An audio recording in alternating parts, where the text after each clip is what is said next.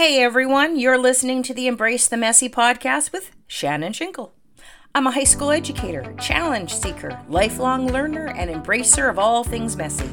I find inspiration from individuals who are passionate about learning and embracing change. Join me as I share my experiences and interview people who will inspire you to embrace the messy too. Let's go.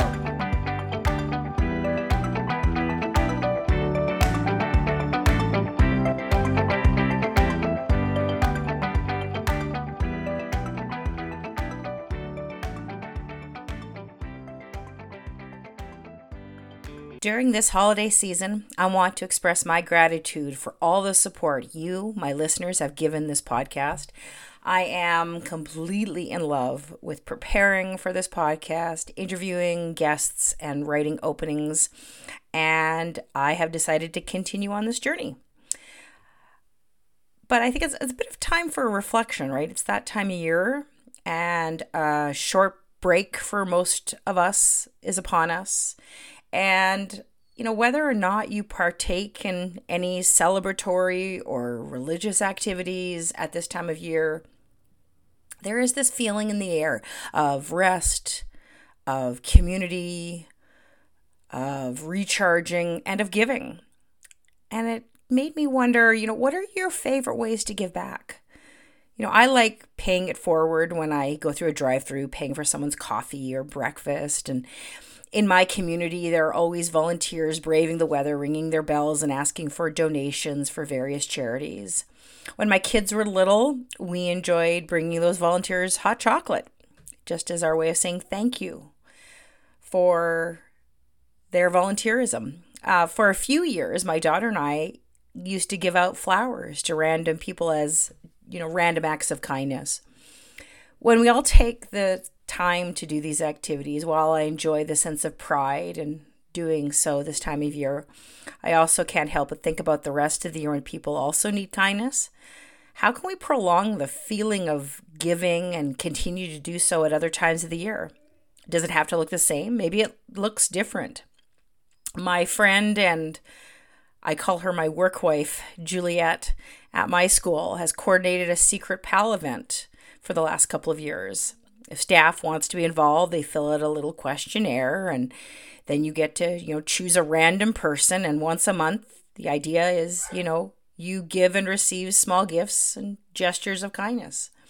The gifts are great, but I especially love the gratitude individuals show on the little bulletin board at our office, little notes of thanks like, hey, secret pal, thanks so much for giving me this, blah, blah, blah. It's exactly what I needed, and I think that's just so beautiful. Another friend of mine who is a now retired colleague, her name is Heather, is one of those lovely, special people, always so good at random acts of kindness. She used to do these little small gestures, sometimes a sweet note, sometimes a small gift. And to this day, even though we don't live in the same city, warm text messages wishing me well on my first day back at school, or trying to lift up my spirits during a tough time, or during report card time, or congratulating me on something that I've done. And she's just the best. And, I think I really do strive to be as kind as someone like her. It's also really important to model kindness at this time of year with our students and our colleagues.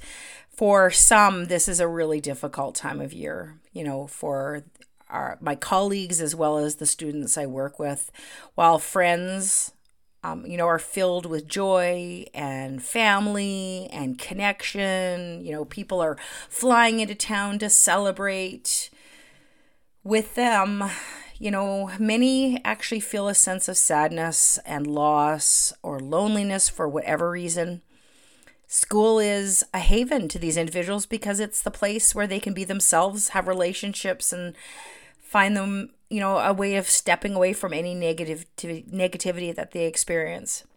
While I often feel anxious about, cooking a big Christmas dinner, having to endure other last-minute shoppers and the craziness at the mall, this year I'm going to try and pause and remember that I am so lucky, so fortunate to be able to afford, gas in my car, and that I have this savings account that gives me this opportunity to spoil my family, and that I have food in my fridge. Gratitude is universal. Words and gestures, thoughtfulness and connection go a long way. Let's keep it up throughout the year. I have learned so much about gratitude from Lainie Rowell. Lainie is an educator, podcast host, author, and consultant. Her books, Evolving with Gratitude and Bold Gratitude, the journal designed for you, by you, inspire me to include gratitude in my daily practice with my family and with my students. Gratitude, I have learned from Lainie, strengthens our hearts and minds. Her podcast fills me with joy, and this interview filled me with so much joy. I hope you enjoy my interview with Lainie Rowell.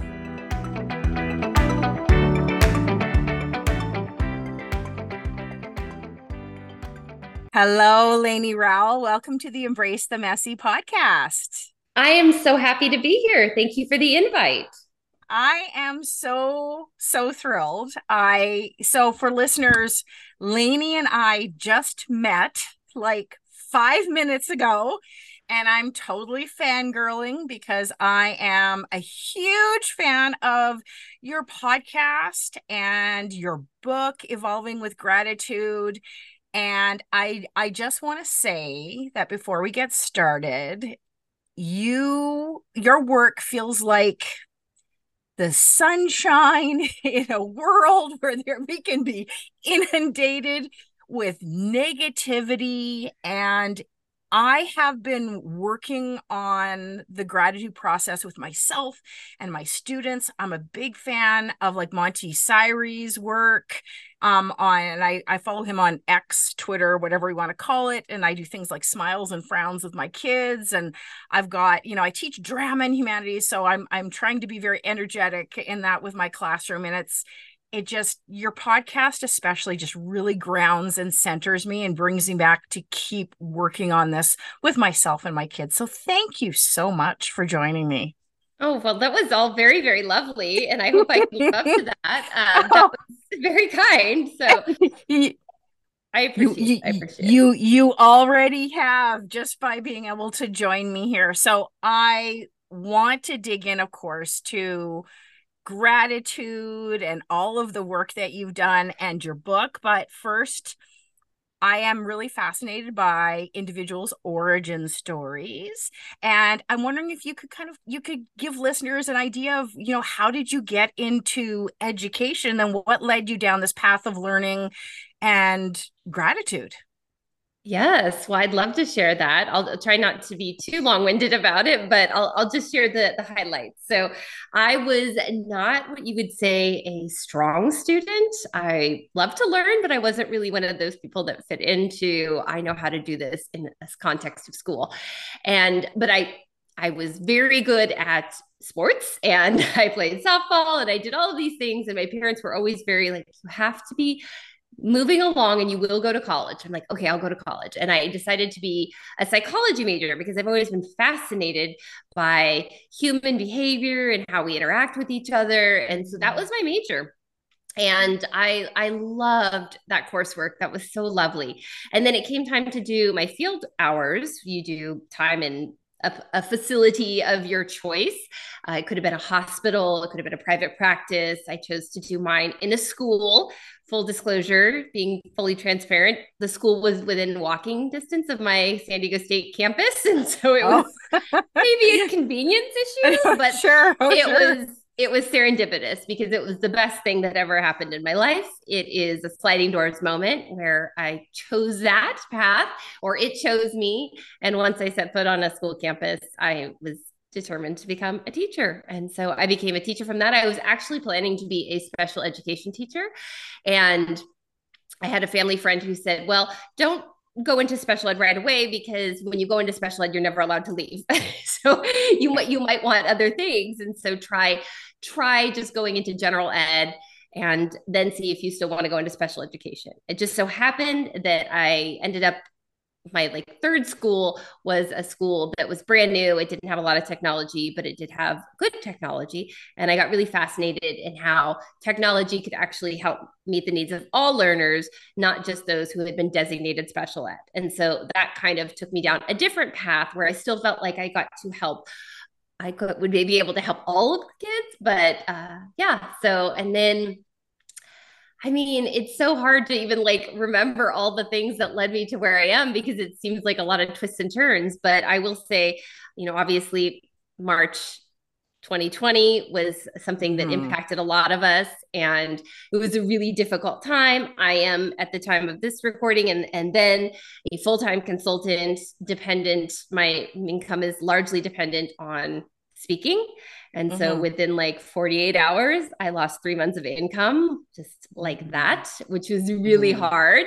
And it stressed me out. Luckily, I have a good support system. And my husband was like, it's going to be fine. You have lots of talents. You'll figure this out.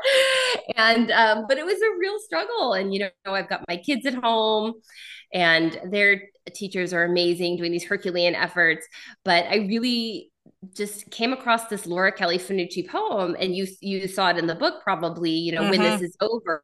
And I never do the poem justice, but she's basically talking about how full shelves at the store, handshakes with neighbors, the hustle of getting the kids out the door, and all these things that we took for granted before we went into lockdown, shutdown.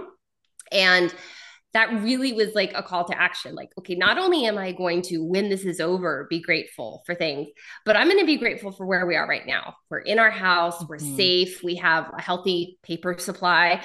We have, we have the things that we need. We're not going to go hungry and we're all safe and healthy. And that's what we need to do. So we started gratitude journaling. And then there were just a bunch of things down the road that kind of led me this way. George Couros asked me to write a chapter of Because of a Teacher, Right. which Hmm. was like this public love letter to a principal who changed my life. And then I wrote an article for Edutopia on gratitude, and people were DMing me. And, sometimes articles don't get as much traction as other articles. Right. Right. This one was one where people were being like, gratitude makes all the difference. And so I just kept Hmm. getting these signals and signposts like there's more here. And that's when I decided to dig into the research and really I read the books, I watched the videos, I listened to the podcasts, I just immersed myself. And that's when I decided to write Evolving with Gratitude. Oh, I love that story. I love the part in your story too where you talk about how, we have these twists and turns and everything, happens for a reason. Like I know that sounds kind of cliche, right? Everything happens for a reason, but I think maybe that's not the correct wording, but I think there's something to glean from it, right? There's something to learn from it. In my context, I came into the profession where it was really, really hard to actually land a job. And my first continuing contract or permanent position was actually teaching special ed. So I became a resource teacher with absolutely no, background in it. But it was like, put me in coach, I can do this. And it wound up being, well, first of all, it wound up kind of saving my bacon when schools started to close in my area, Yeah. because that helped me land a job, but it also really supported me in understanding how to be inclusive. And I've actually told teachers who are going, student teachers, if you get a chance to become a resource teacher and work in like a special needs department, it will make you a better teacher. It made me a better drama teacher. I'm now working on with inclusion and helping regular classroom teachers do replacement goals and those kinds of things. And I'm thinking to myself, man, if I go back, 25 years and I had not landed that position, where would I be now? Would I even be doing all this assessment stuff? So I appreciate that. And you're right about 2020. It was not pretty, but at the same time, there was this sentiment that people were starting to be grateful, walking outside, and we saw so many more people on our roads walking around, right? You know, just smiling with someone in the neighborhood as you pass each other from a distance, of course. But Yes, right.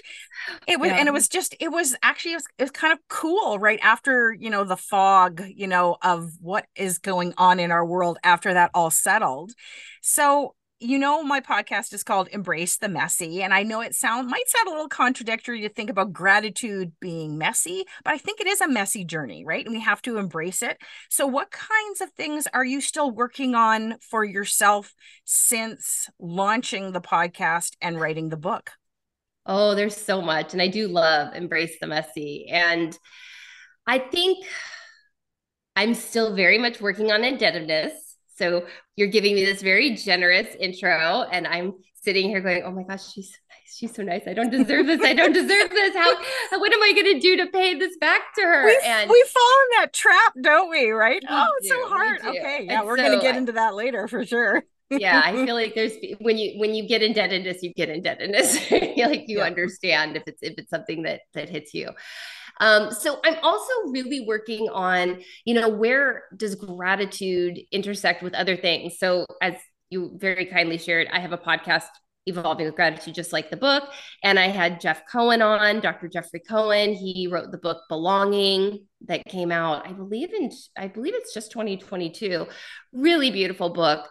And when you talked about inclusion as part of your education journey, I mean, that really is a through line in mine. That was one of the reasons that I wanted to be a special ed teacher. I wanted to, how do we make sure everyone's included in the learning, and how do we make sure everyone's successful?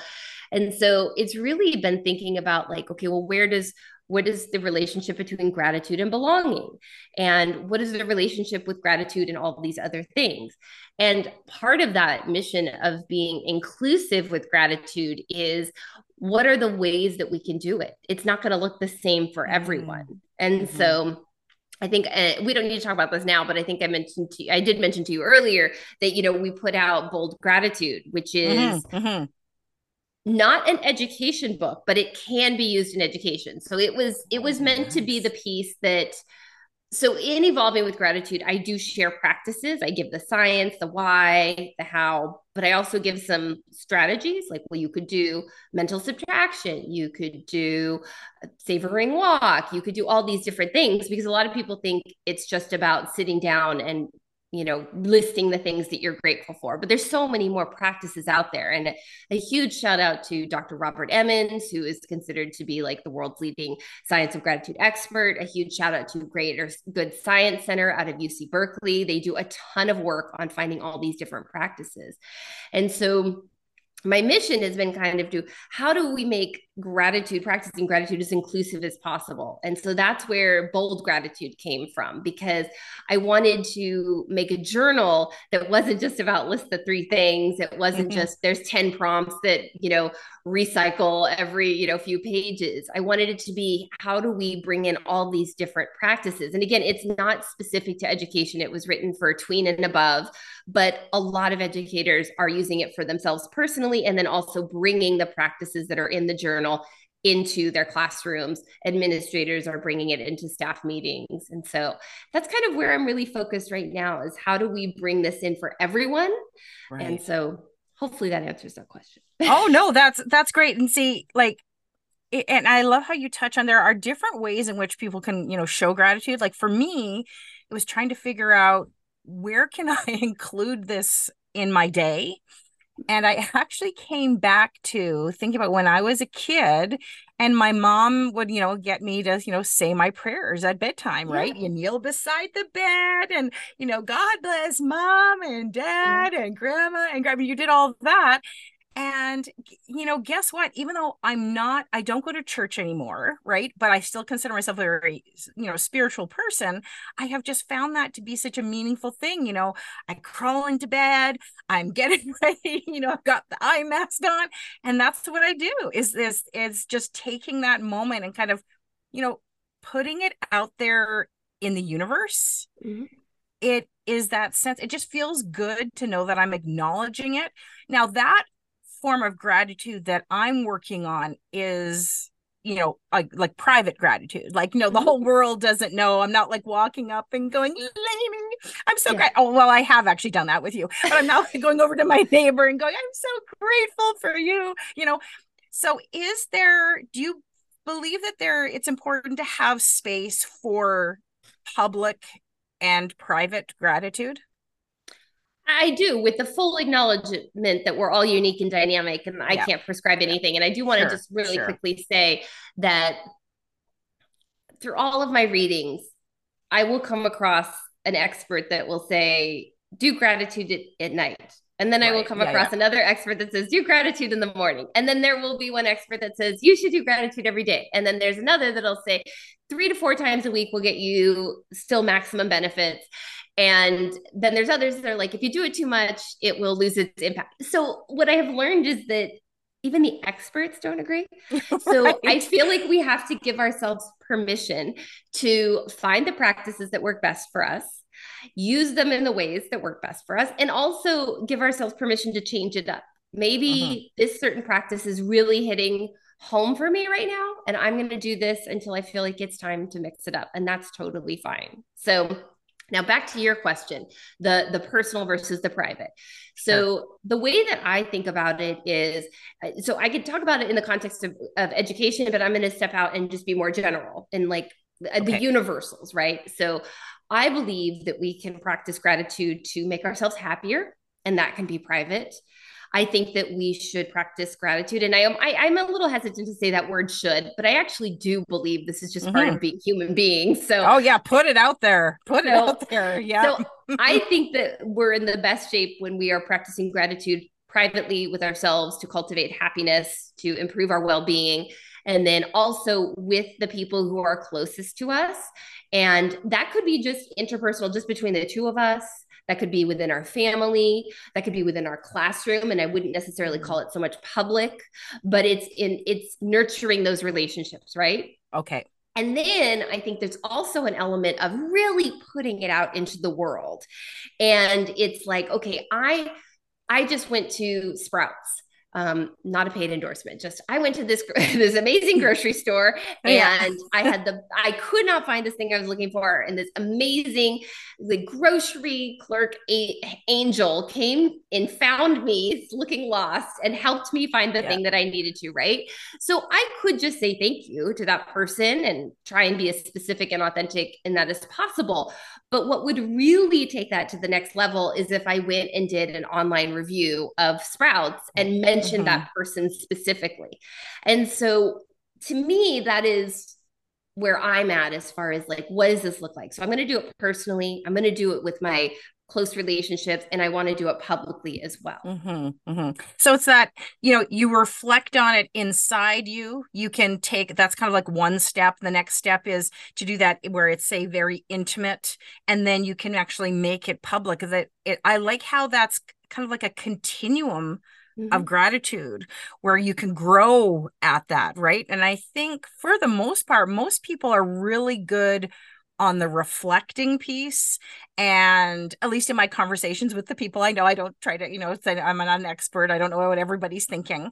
And we do that personally, but it is such a step outside our comfort zone. And I know, like with technology, especially in the digital world, the fact that, on the, social media, you know, we can hide, often people will say, when people are tweeting something that's really, mean, it's, you're able to kind of hide behind that tweet because you're not face to face with them.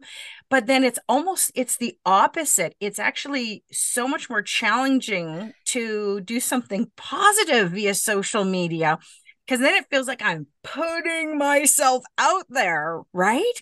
Isn't it funny how it's almost the opposite, You depending on beautifully what you're saying, right? Yeah, you beautifully articulated the vulnerability that we sometimes feel when we're expressing gratitude, right? And Mm-hmm.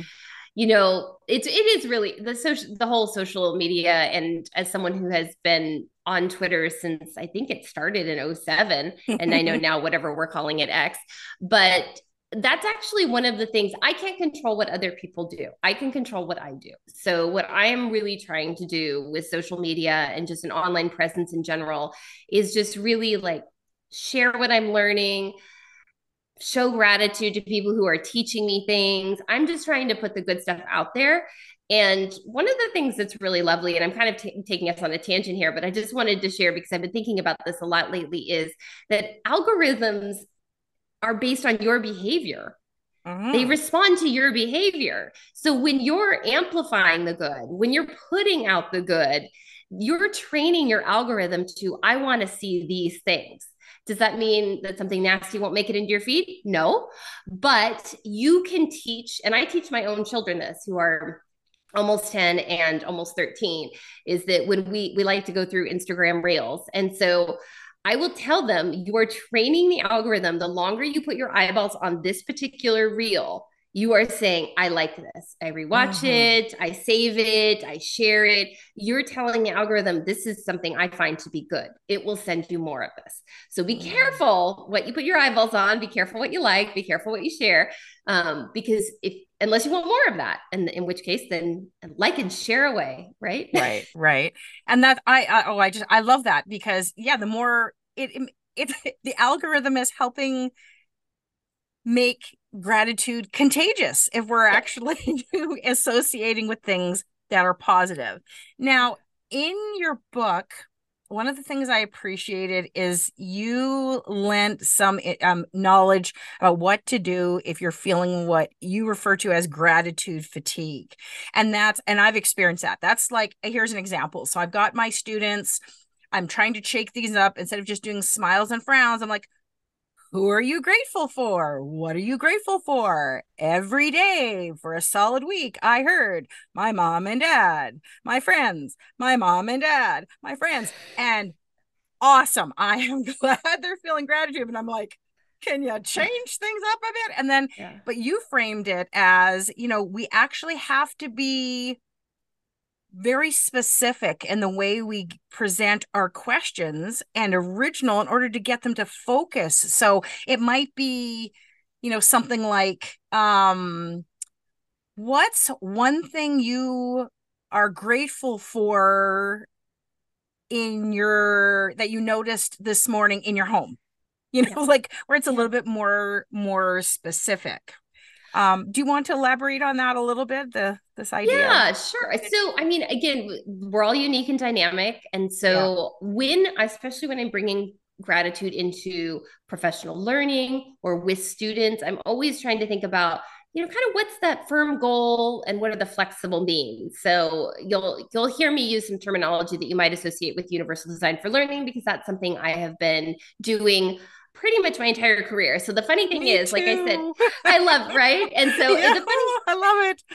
so the funny thing is that I was advised not to go into special ed, but I kept making my way back there in certain ways. And so for me, universal design for learning, again, just like technology, is a way to meet the needs of all learners. Like, how do we remove the Mm-hmm. barriers? Mm-hmm. So Mm-hmm. I am always thinking about Dr. Husong out of University of North Carolina, and her team have identified the four essential elements of gratitude as notice, think, feel, and do.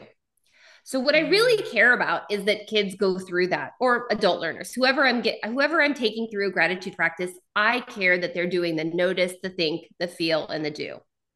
I want them to process through all of that. And I actually just wrote an article on Edutopia about this. I think it came out a couple months ago at the time of this recording, at least. So the notice is I need them to pay attention to something good that's happening in their life, right? So Mm-hmm. think about, and we can give them, how many constraints you give is kind of depending on your context. Like maybe I do want it to be something specific to, notice something good that happened. If you're doing it as like a closing activity, what is something good that happened during this activity that we just did? Right? Like Mm-hmm. you're going to have to decide based on what makes the most sense for your learners and you as the person leading the experience. How focused am I going to make this? How much latitude do I want to give them? But the notice part is essential. And then Mm-hmm. the really thinking about, okay, well, how did this happen? How did this come to be? How am I benefiting from this? And then the feel, let's like really try and get some emotional granularity here. What are the real feelings, not just happy or sad, but try and really build our emotional vocabulary? What are some words we could use to describe how I feel because of this? I was really struggling understanding this concept. And Mateo came over and he helped me understand this concept. It made sense. The light bulb went on, and I feel empowered. I feel strong. I feel, whatever the feelings are. And I'm still working on this. There's so many things I'm still working on. And Mark Brackett, Gale Center for Emotional Intelligence, they partnered up with some other organizations. They came out with the How We Feel app. If you go to howwefeel.org, and you can download the app for free, and it'll take you through, if you're not familiar with the mood meter, you don't have to be, but it's really, really helpful in developing that vocabulary. So it reminds me a little bit of like, and the Calm app, like when you do yeah, go through like guided meditation, it's got that same kind of thing with yeah. little emojis and that kind of It thing. has Yeah. it has these visuals where you'll choose the word and then up pops the definition, which is really helpful because you're really starting to understand, like, specifically, here's the difference between calm and not that these are anywhere near each other, but calm and elated. But you know what I'm saying? Like, this is grateful versus appreciated. This is, all that kind of stuff. So you can check Mm-hmm. that out.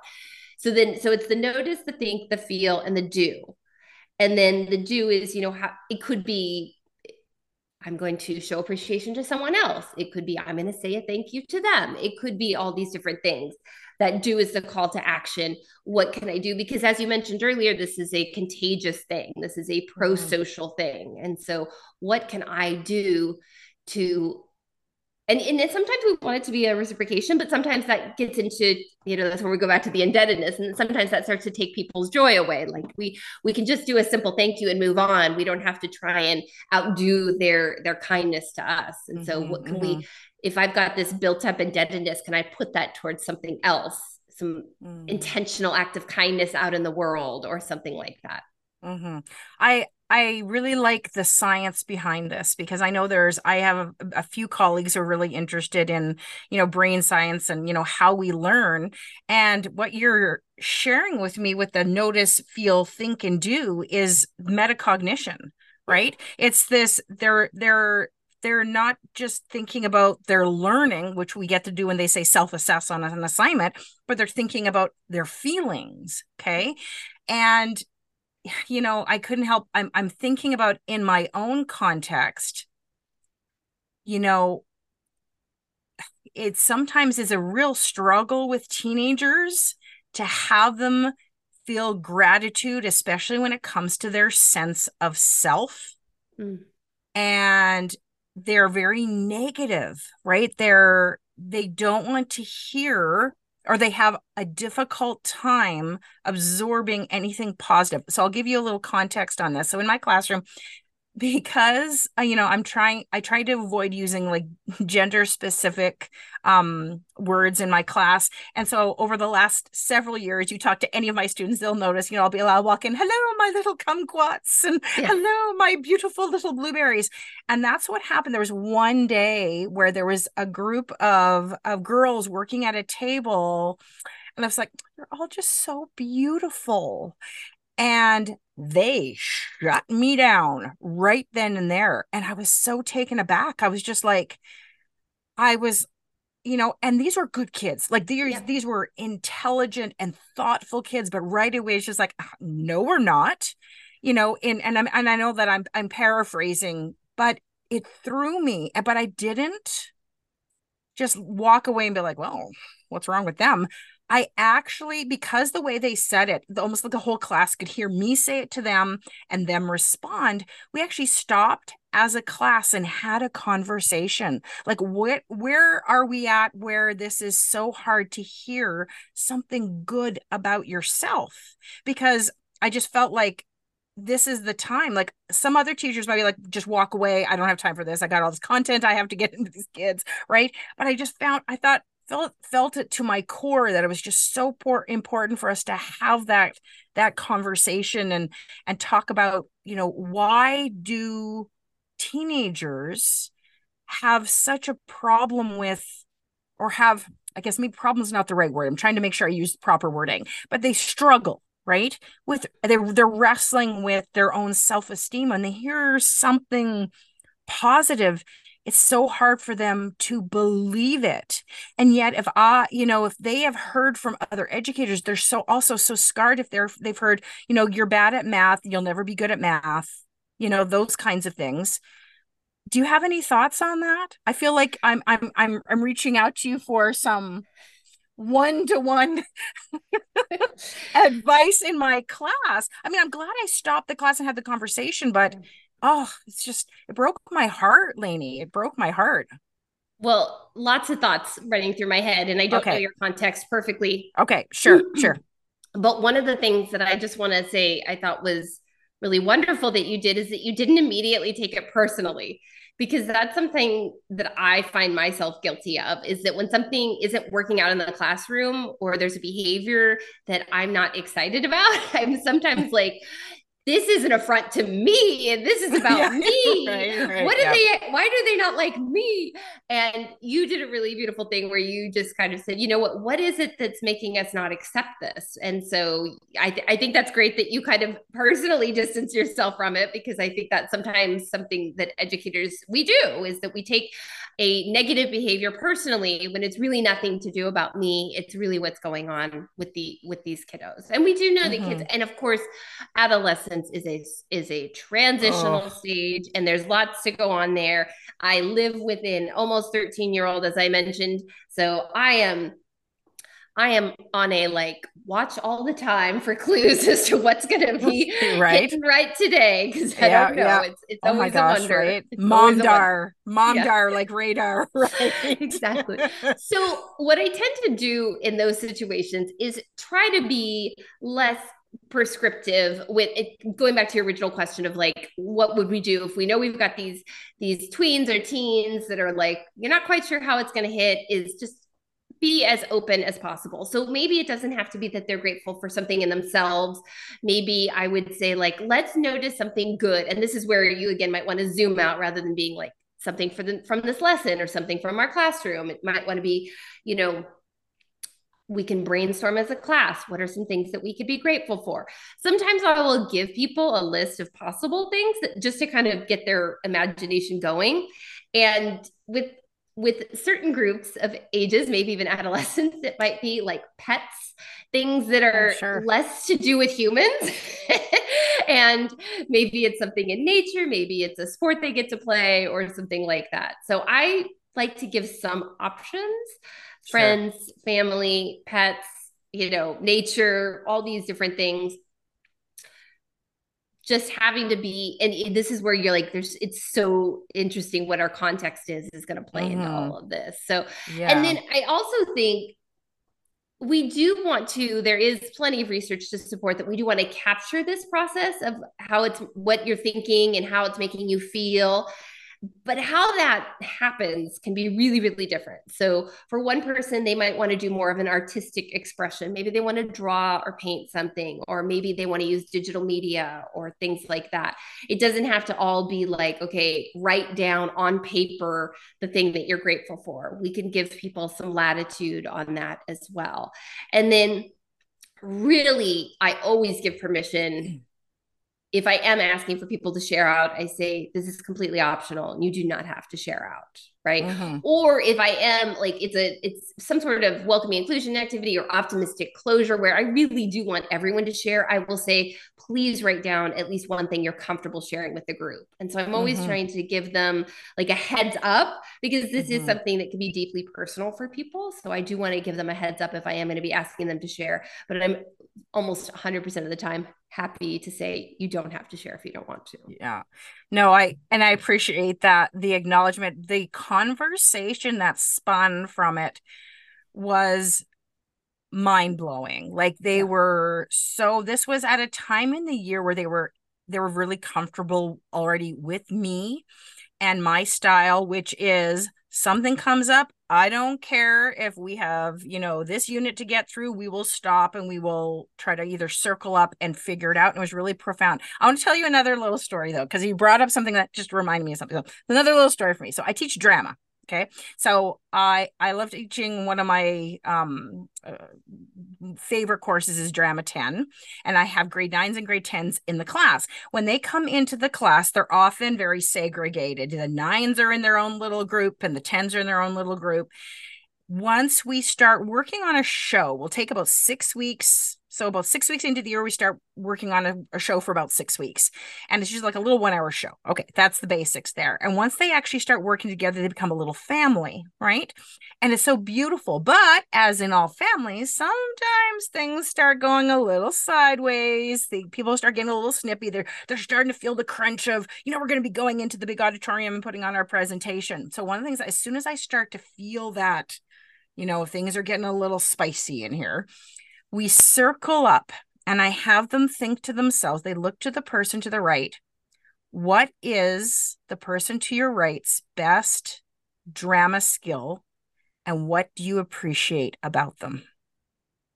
And they sit there and they know each other enough now that they're good and they say it. And I'm telling you, you want 30 minutes of warm, triple fuzzy. Like, it's so awesome because, and the kids, and they can't help, they hear something positive about themselves. See, this is like the flip of the other class, right?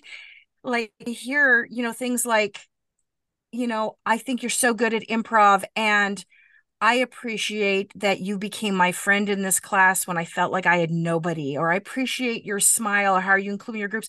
And then the other person responds with this huge smile, and it becomes emotional. Like, I'll have paraprofessionals, EAs in the class, and they'll be just like, like trying not to cry, it's so beautiful to take that time. And that is the hurdle that tends to kind of, I've just found with experience doing this every semester, it's what kind of then brings them back together and they realize, okay, we got this. We're going to stop being snippy with each other. And I never actually talk about that negativity. We never actually sit down and go, okay, everybody's getting a little, funny here. Let's, instead we do that exercise. And it's just so interesting, that when we actually take the time, it can just, the culture of the class is so positively it just Lainie, it just brings me so much joy to do these gratitude things with my class. I just love it. It really is a game changer. And this is why I'm still doing more with this topic, is because I keep finding new things. And if you and I had this conversation tomorrow, I might give you different answers because there is so much, we're all, like I keep saying, unique and dynamic, but there is so much about evolving with gratitude. Yes, we're evolving. Yes. I am definitely evolving. So there's just no one way to do it. And I love that even though you're teaching both of these groups, you see the difference in the groups and you're able to understand what's happening with the room and you're pivoting based on that. So I think that's what you need to do. Absolutely. Coming back a little bit to like the science and thinking, and when I was talking about metacognition, there is a section in your book about how thanking impacts thinking and actually makes our brains more awake, referencing Dr. Carrie Howell's work. Correct. And I think the quote was, and again, I don't, of course, expect you to have memorized your book because I know that's always hard. If we think while we think better.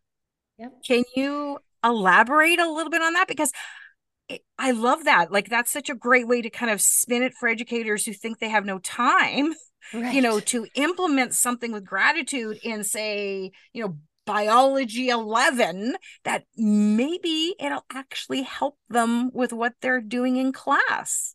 Right. We can use the science to back us up on why it's worth spending just even a few minutes of bringing gratitude into the learning community. Right. So, well, I'm not a neuroscientist. I am not an expert on neuroscience, but as I have delved into what are the neuroscientists or the people who translate neuroscience to people like me, what are they saying? It's basically we can associate gratitude with serotonin and dopamine. Those are the two happiness chemicals that we are most often hearing.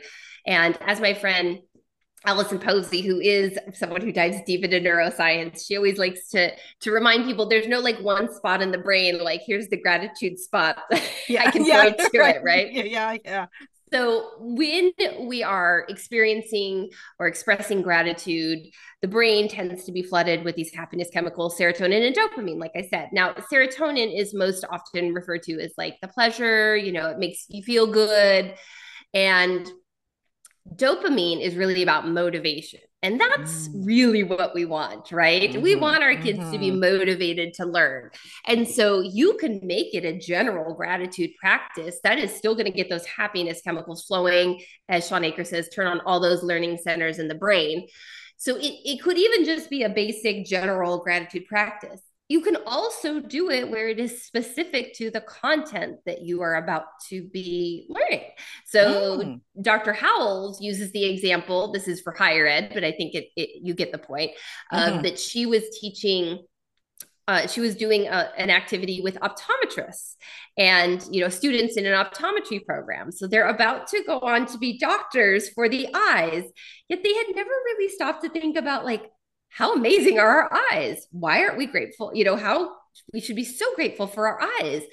And so there's some real beauty in that. It's very simple, but it's very profound. Is that we often don't even get the chance to really think about like, why are we grateful for this thing that we're about to learn about? I mean, thinking down to really really little, like in kinder, maybe we're studying the plant cycle and like, why are we grateful for plants? What do plants bring us? We don't always take that time to Mm-hmm. thank before we think, as Carrie says. Mm-hmm. And Mm-hmm. so Mm-hmm. we don't get kids necessarily excited about stuff. Now, I am not so Pollyanna that I think we're going to get kids excited about everything they're going to need to learn about Oh, in our sure, class. sure, sure, sure, sure. But we can, at a minimum, get them to be grateful to learn.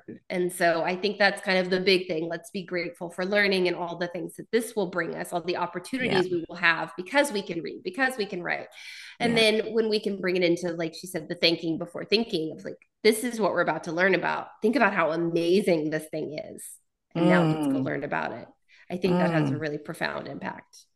Well, and it kind of reminds me of like I've mentioned to you when we met before we started this interview that I'm an assessment nerd, right? And I a proud assessment card carrying assessment nerd, and when you talk about things like UDL and all that, you're tugging at my heartstrings, Lainey.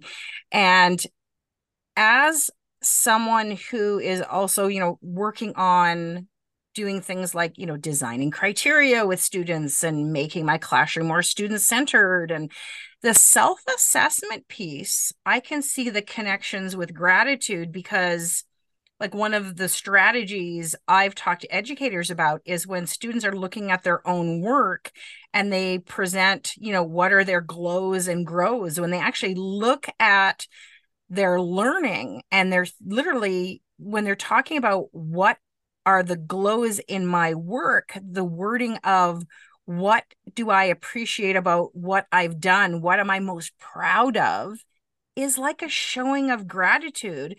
And then even the framing of the grows can be positive in order in other words, it's not, where they're chastising themselves and, oh, I'm a terrible student, I'm so dumb. They're actually pointing out, things, this is what I can do better. Do you see that connection like between, gratitude and assessment? 100%. In fact, it's so fun that I have been able to make connections to gratitude across a lot of things. And I love how you're Right. talking about like, obviously the glows would be expressions of appreciation for ourselves for doing this, but also the grows. And it's like, I get to do this to improve here, I think is really, really good. I Mm-hmm. wrote one of the articles I wrote for Edutopia that ties kind of directly to what you're saying about assessment is the art and science of using praise for improvement. And Mm-hmm. I share in there something that I have known for, since I was that psychology student at San Diego State, is the ideal praise to correction ratio. And I just want to be like super clear because I think praise has been, that word specifically sometimes has different meanings to different people. So Right. I'm speaking about praise in the literature, in the research, using the word praise Okay. as far as like I see this good and I'm going to specifically and Okay. authentically share it with you. So Okay. we're So, talking like, about actual feedback as yep, opposed to "atta girl, exactly. good Yes. job." Okay. Yep. Specific, authentic feedback that is Okay. positive is how I would define praise. And Okay. so, in this context, Mm-hmm. specifically in education Mm-hmm. context, versus correction or constructive feedback, right? Right. So, I was taught 6 to 1, six positives for every one negative. The experts, again, don't always agree. And Right. so there's a range, and anywhere from 4 to 1 to 6 to 1 is what the vast majority of experts will agree on. Now, this Mm-hmm. is not specific to education, this is like in every facet of our lives. So if you're familiar with the Gottmans, who are relationship Oh, yes. experts, Mm-hmm. so the Gottmans will tell you the same thing in a marriage. You should be Okay. pointing out the good in your partner overwhelmingly compared to the bad.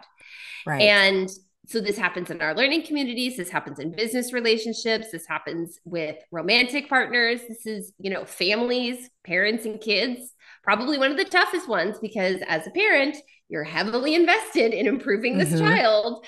It's Mm-hmm. really hard to get to that, but we actually do have to do that. And so I believe that in the context of assessment, we as educators have to point out what is working overwhelmingly compared to what needs to be improved upon. And when Mm. we do that, when we say, here's what works, this works specifically, authentically, then we say, and where I think you could grow is here. My personal experience, and the science backs me up here, is far more likely that they act on what they should improve upon than if I had done, here's what needs to be fixed, here's what needs to be fixed, here's what needs to be fixed. Yes. Yep. Yep. And so that Oh, resonates. no, it totally does. And then if we want to get, I don't know if the word I'm using right, if we're getting more meta about it, it's Yeah. like um when we see in the future that they're applying both the positive and that or even and the constructive feedback, that's when we can actually use that as the data that we know that that feedback is working, right? We give the time to actually apply that kind of feedback, and then we're able to see it, because some educators might go, well, I don't know if I have time to do that. Well, give it a try and then put them in another learning situation where they're able to then apply that feedback and they have it right there in front of them. See if they now mimic all of the positive things you pointed out, those glows that you've Yeah. written on their paper, their paragraph, or whatever they're done, their math assignment, and the constructive feedback. And then, if you track that, you're going to be able to see that that's what's going to happen. And sometimes the length of the feedback doesn't even matter so much as have they been able to now move forward on their learning journey, and it becomes so positive. So yeah, you're And I think it can be overwhelming to think about that ratio. And so I sure. have some suggestions for educators. So for one is, I'd love to hear them. for one is, if it seems overwhelming to do it for your whole class, maybe pick one child. I would pick a child who either flies under the radar and doesn't get noticed a lot for positive or negatives, Mm-hmm. or choose a child who is really challenging you and actually track it. Try and keep track of Mm. privately. Not we're not Mm-hmm. posting this on Mm-hmm. a bulletin board or anything, but Mm-hmm. privately just try and track it. And if you're like, I don't know if I can even do this in my classroom, maybe try it personally. Try it with your partner. Try it with one of your own biological children. Try Right. it in some small way and really watch how it changes that relationship. Because this is the life lesson that I have to learn over and over again is the best way to change someone else's behavior is to change my behavior first. Mm. And so 100%. I Oh, cannot I cannot expect change from other people. I can't control them until I at least try and change some of the things that I'm doing. And so this is the life lesson I have to keep learning. And when I'm in a tough spot with a relationship, whether it's, just an interpersonal relationship or it's a learning relationship, I always step back now and think, what is my ratio? mm-hmm. What am I doing to make sure that this person sees that I believe in them? I see the good in them. I value them. I will make sure that they see that I know that about them, because otherwise Mm. people just shut down, they back away, they're check Yeah. out. It's just Yeah, and it's hard, and we wonder where in an educator's own history has it occurred that it is a good thing not to reflect on their own practice and put the mirror up, where instead of trying to address something maybe in themselves, like instead of, just blaming the child for being the way they are, like that reflection piece is so important. And I know that some of my fellow educators really struggle with that, like saying what can they change in their own practice, how can we reflect and then apply it into the environment. It's it's tough, but I think what you so beautifully explain is how important it is that we model that for our students, because when we model that, they see it and it will attach onto them. It'll become tattooed onto into their brains and into their hearts. So sorry, I'm just kind of feel like I'm kind of thinking out loud here. It's just making me think about, making sure as a staff, then, if there are educators who are struggling with that reflective piece of their own, how can we model that as a staff so then they maybe will want to take that chance even with Yeah. their own classes. Absolutely. And so I really am trying to make gratitude as accessible as possible. Praise is a specific form of gratitude. If that's not where you want to focus your energy, that's okay. I'm Mm-hmm. telling you, it's not easy, but it's highly effective. It's one way to Mm-hmm. do it. Another way that I would say to kind of operationalize, if you will, gratitude is to think Okay. about, I like Castle's three signature practices. Whenever I am working with kids or adults, I'm always going to start with a welcoming inclusion activity. I'm always going to make sure there's engaging strategies. I'm not just going to talk at people forever. And then I'm always making sure this is the hardest one, optimistic closure. Not that it has to be like ending on a positive note, but it's about reflecting and thinking forward. And I say the optimistic closure is the hardest because I have to make time for it. It is so hard because Yeah, yeah, I'm an over planner. And so I always have more things than I can accomplish in a certain amount of yeah, time. yeah. But I have just become staunch about I will end whatever we are doing 5 minutes before so we can do our optimistic closure. And that really will help us process through and ultimately make the what we did accomplish more impactful than just trying to cram in a few more things in those last 5 minutes. So those are a couple Mm. strategy. Focus on your praise to correction ratio, or consider maybe how could you bring three signature practices in, not that you would do gratitude for all three of them, but could gratitude be a welcoming inclusion activity? Could it be part of an engaging strategy? Could it be an optimistic closure? Like I love the example that you gave in your drama class of like, okay, now turn to the person next to you and share something that you're grateful for them. Be specific, be authentic about it, right? And so that's a great optimistic closure because you're getting them to think back on what's happened. And then it should also naturally lead them to think about like what's to come. Mm-hmm. Oh, that's yeah, you're it's all like warm fuzzies.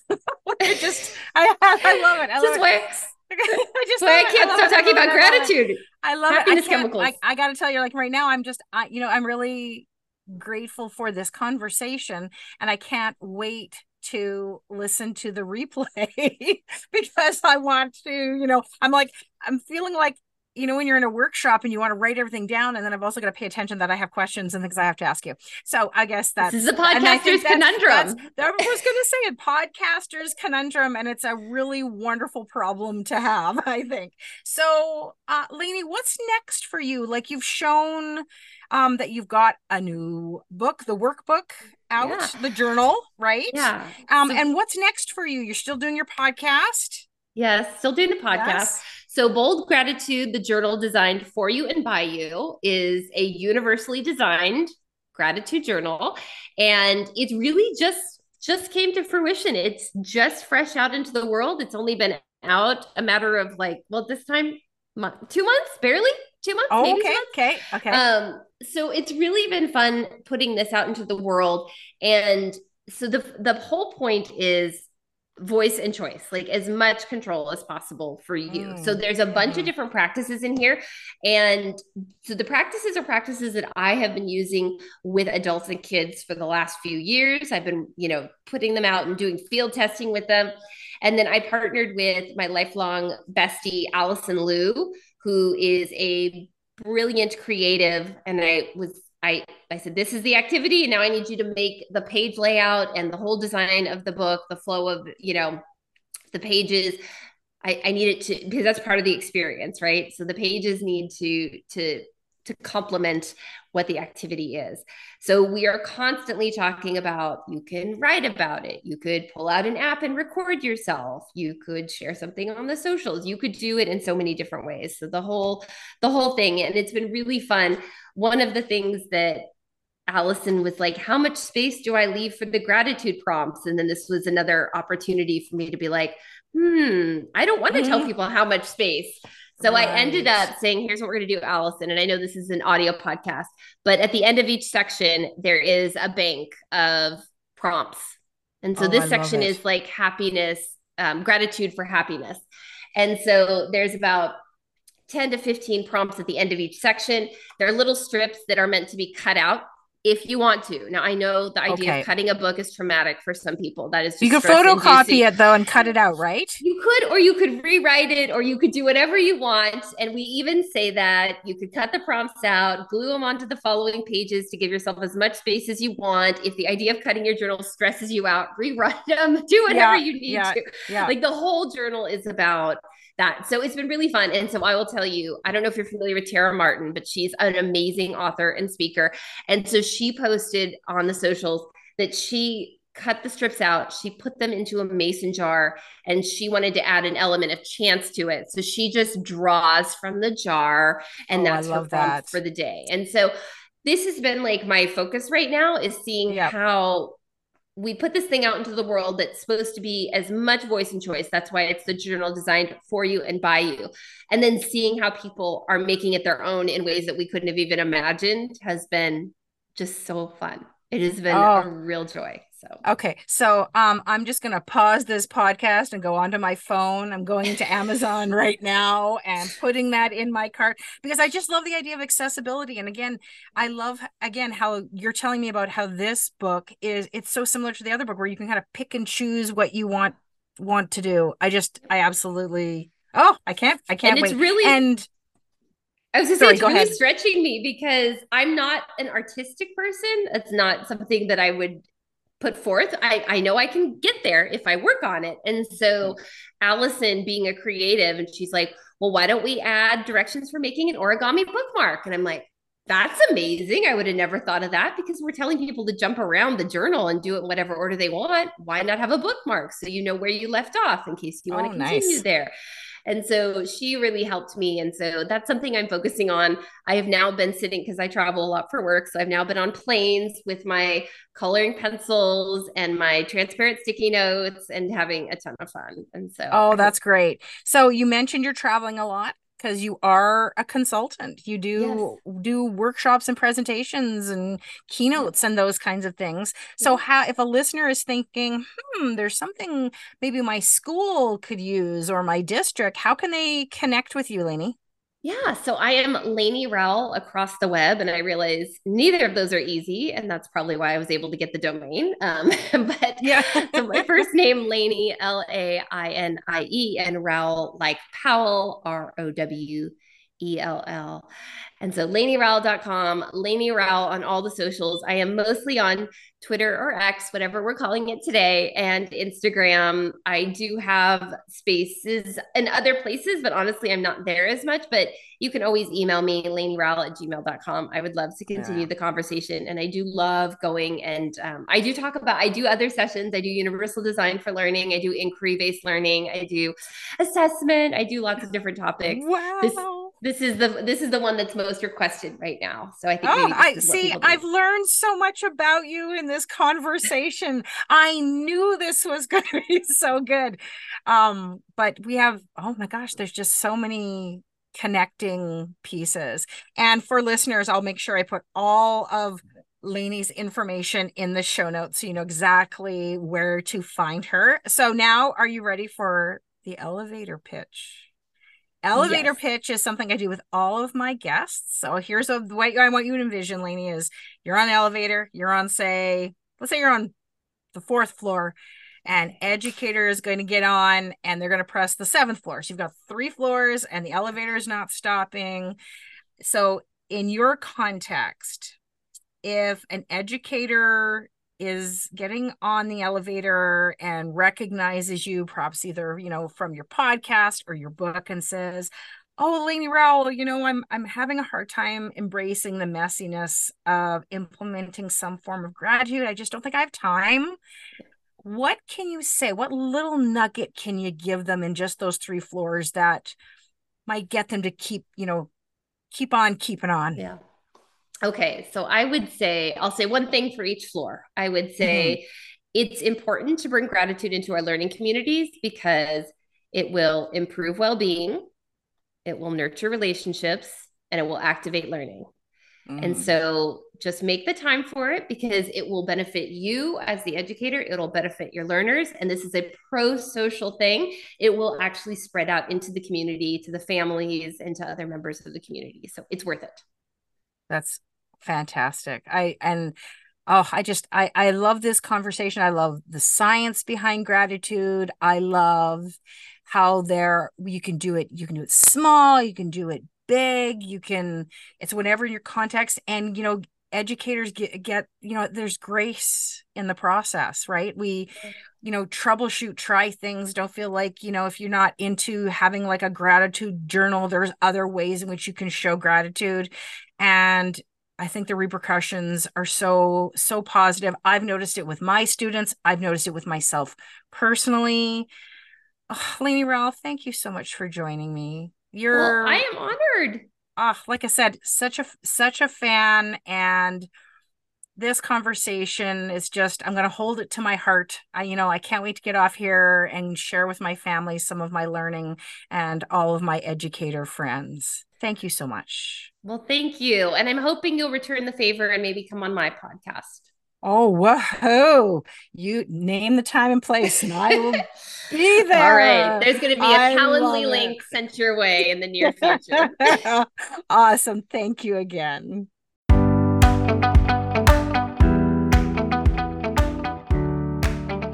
I'm honored to have produced this and all episodes of the Embrace the Messy podcast with Shannon Shinkle on the traditional, ancestral, and unceded lands of the Lheidli First Nation. If you enjoyed this episode, please rate, review, and share it with a colleague or friend. Doing so will help others find the podcast. Know someone who embraces the messy and would make a great guest on the pod? Email me at embracethemessypodcast@gmail.com. Thanks for listening, and see you next time.